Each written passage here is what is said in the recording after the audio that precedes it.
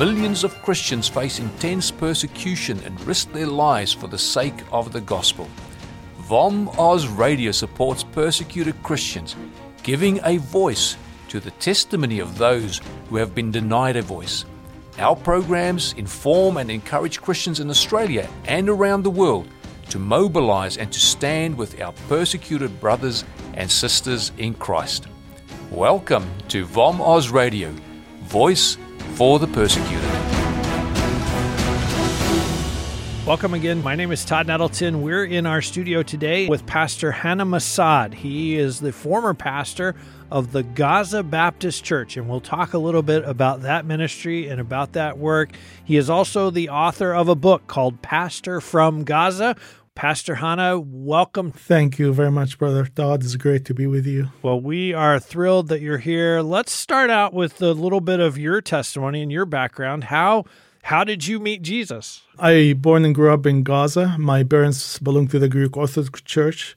As a young person, we influenced by the Muslim culture, but in age 15, 16, my aunt, who's born again Christian, invited me to come to youth meeting in Gaza Baptist Church.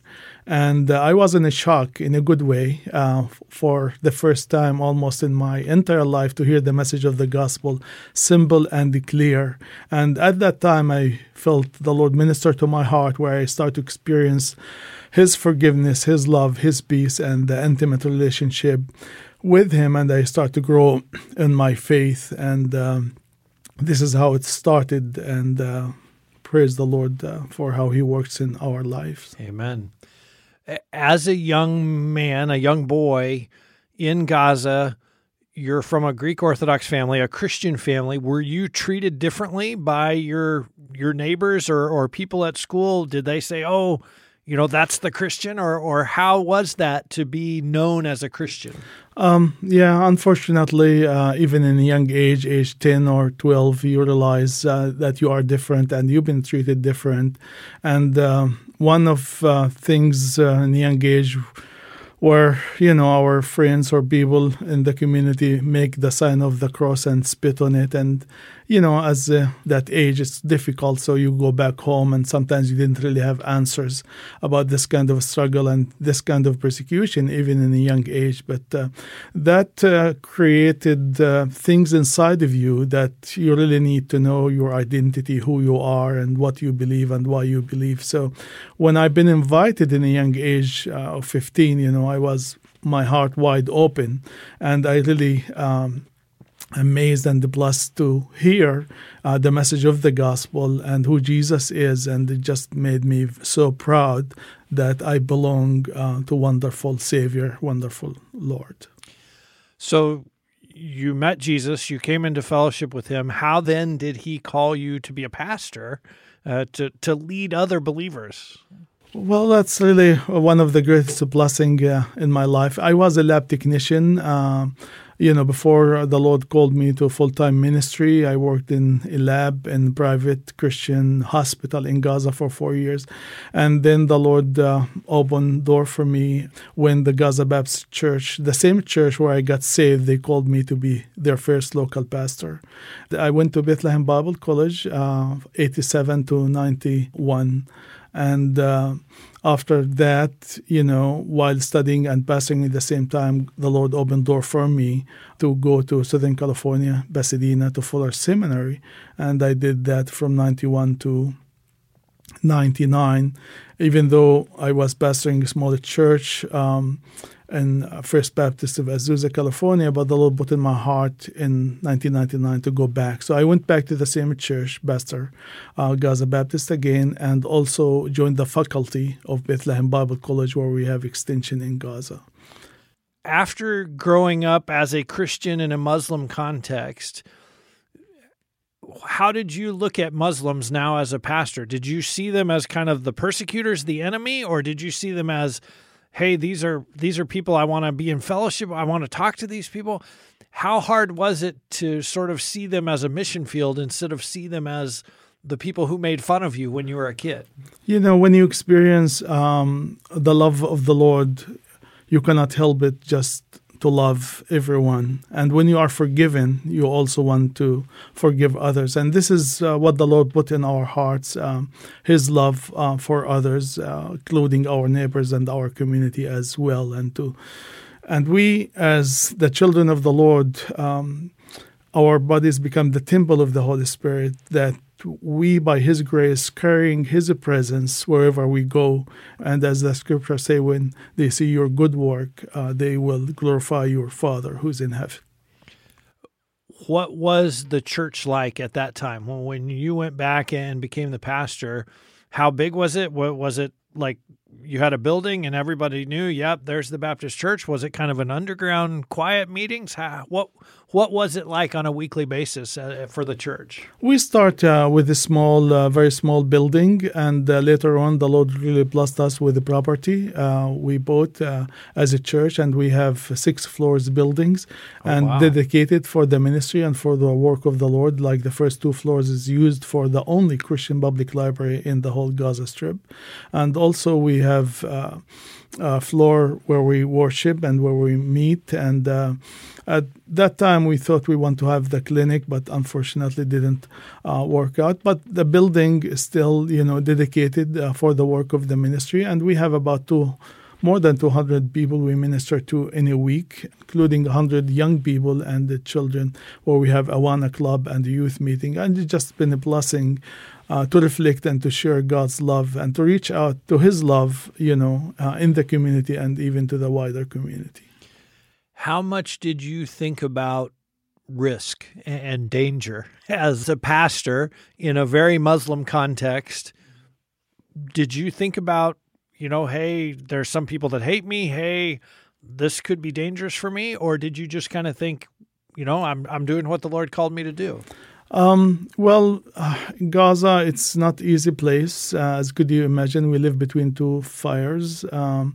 When I lived in Gaza, where you have the fire of the militant in one hand, who is not happy about who you are and what you do, but also the fire of the political situation in Gaza as well, and also the fire which is kind of a friendly fire, if you will, of the traditional church.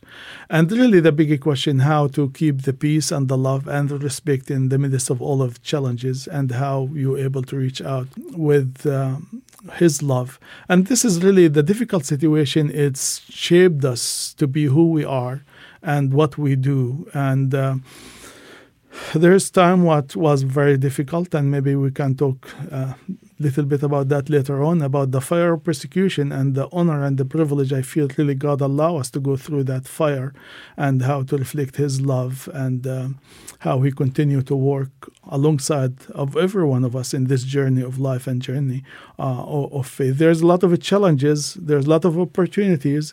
I remember even when I started as a pastor, 2 men came to our house where I was still single and live under the ceiling of my father. And these 2 young Muslims unfortunately came and they started to threaten us. And that was a difficult time. Like, what did these 2 men say? With the details, it's, they're about, who you are. We're going to tell the mosque, we're going to tell the religious leader, and kind of clear threaten. Like trouble is coming for you. You need to stop what you're doing. You mentioned between the 2 fires and the different sort of ways that you had to balance out. How did that affect what you did in ministry? I mean, did you kind of have to think through, okay, what will the terrorists think of this? What will the government think of this? What will our neighbors think of this? How much did that affect how you made decisions and how you planned ministry? It's really the big question, especially when you go through a difficult time or through different, persecution. You ask yourself, what is really my priorities? What is my call? What is really the most important thing for me in this life? Of course, my faith, of course, my family, of course, the ministry which God has trusted with in me. And in the same time, seek His wisdom, His insight, and how to reflect His love, when to talk, when not to talk, how to approach others, and how to reflect His love. So you started out as a pastor, as a single man. You're now a married man. When you decided to get married and when your wife decided to marry you, did you have some conversations about, you're marrying me, but I've already been threatened. I'm doing something that's risky. Did you talk about that as you thought about your marriage and as you thought about starting your family? And of course, she knows, God called me, and she realized the ministry is not easy, but she's willing to walk, that journey, and that we take the journey together. And thank God we did, and God continued to lead and to guide us and to bless us in what we do. Just a few months ago, we had a conversation here with Rami Ayyad, the widow of Rami. You know her, knew them. When I say Rami was a worker in the Bible Society in Gaza. He was kidnapped and subsequently killed. What do you remember about him, or what picture comes into your mind when I say his name? Well, it's very emotional, very difficult, but also I think it's an honor. The Lord allow us to be together. My wife was the director of the Bible Society, and they work close with Rami. And, even little before that, we start to experience persecution, in Gaza through where the Bible Society been bombed a couple of times. And remember when I received the phone call because the alarm system, in our home connected with the Bible Society.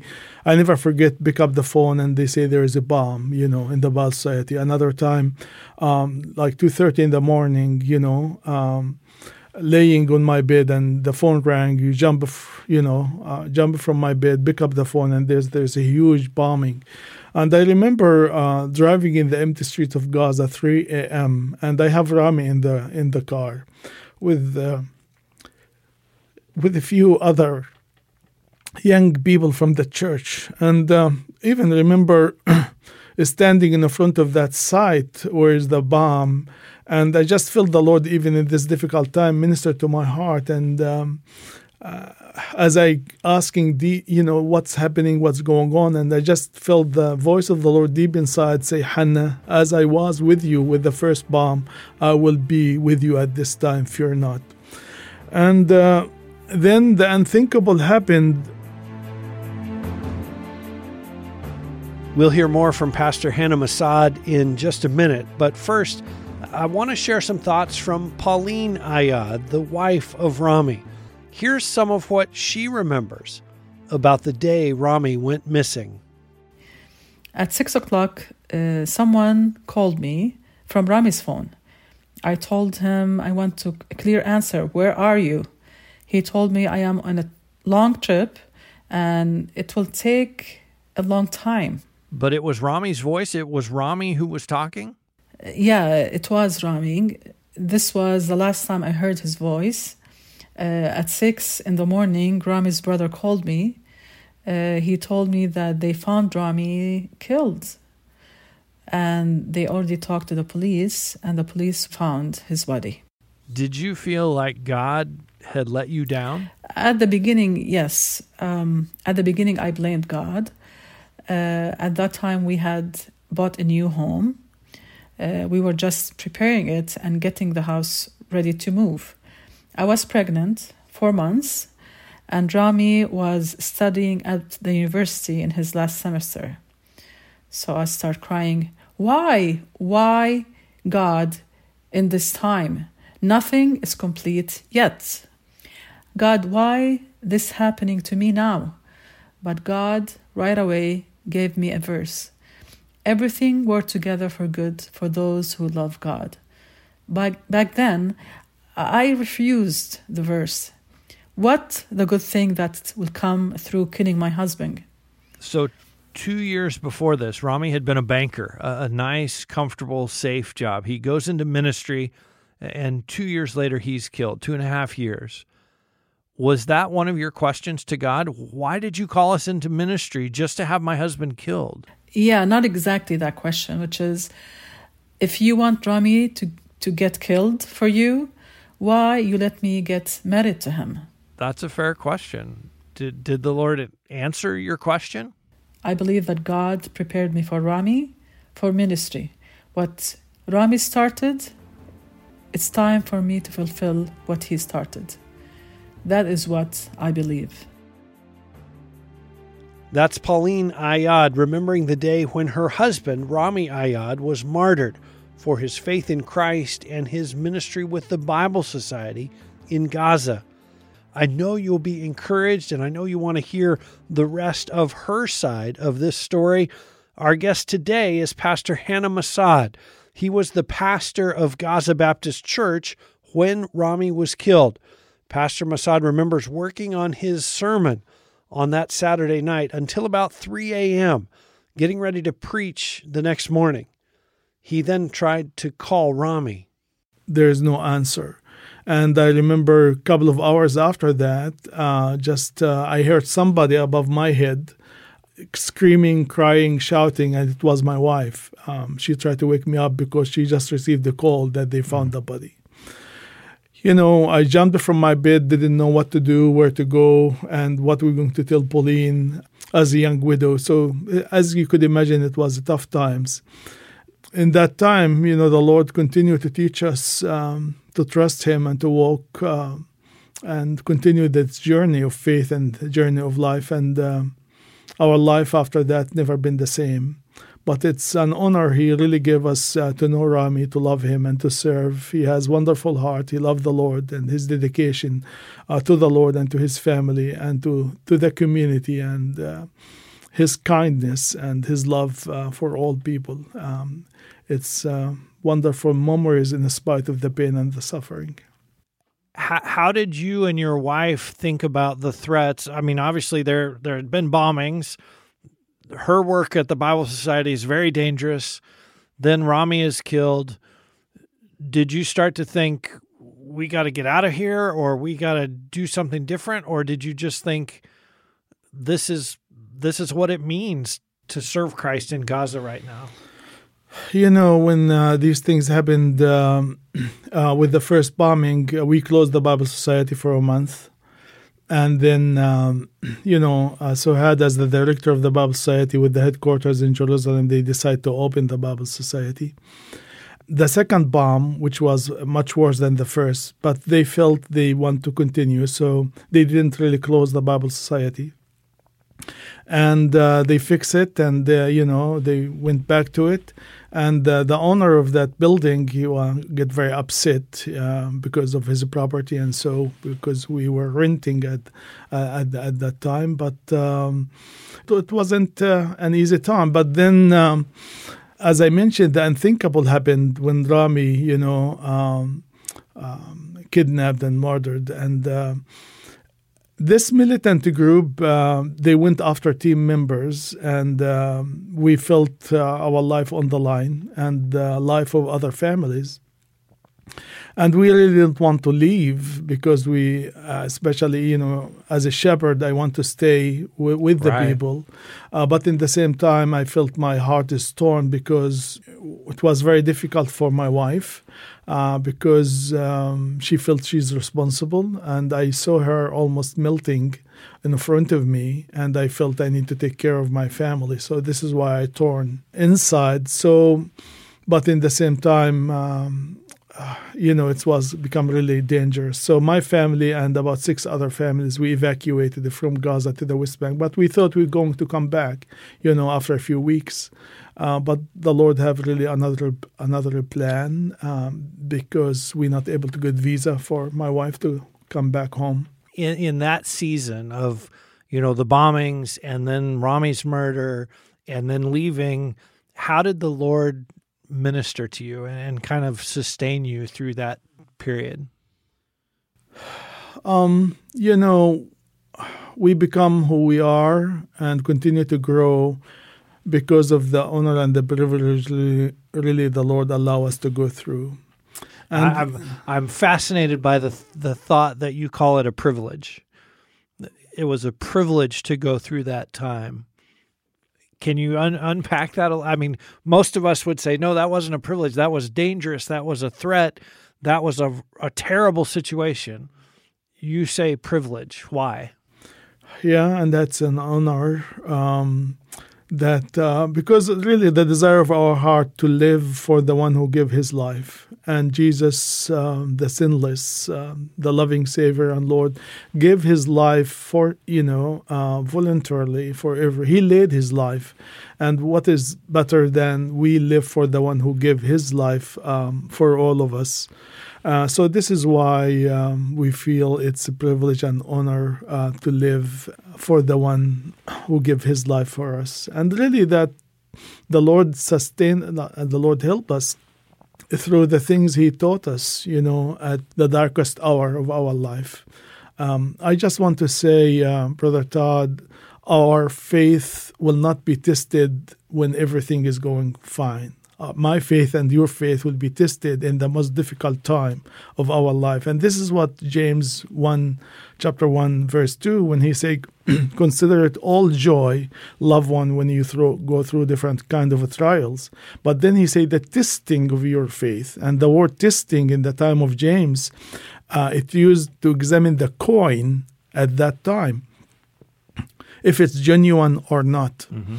And this is the time when my faith and your faith will be tested in the most difficult time of our life. And either, we use it in a way pleasing to the Lord and bring glory and honor to his name, or if we missed it, we have to repeat it and to learn again what the Lord really wants to teach us. That's Hanna Massad. He is the former pastor of the Gaza Baptist Church. He's been helping each of us to view trials and persecution as an opportunity to test the genuineness of our faith. We know that Jesus suffered for us, and because he lives in us, we have his ability to suffer any difficulties that we experience. You can hear part 2 of my conversation with Pastor Massad next week. Christians in hostile nations may live far from us. As believers, we know that we are one with them and part of the body of Christ. As such, we can't ignore their suffering. If the Holy Spirit is impressing you to know more and support the work of Voice of the Martyrs, please visit our website at vom.com.au. All donations of $2 and more are tax deductible in Australia. This has been a production of VOM Oz Radio, Voice for the Persecuted.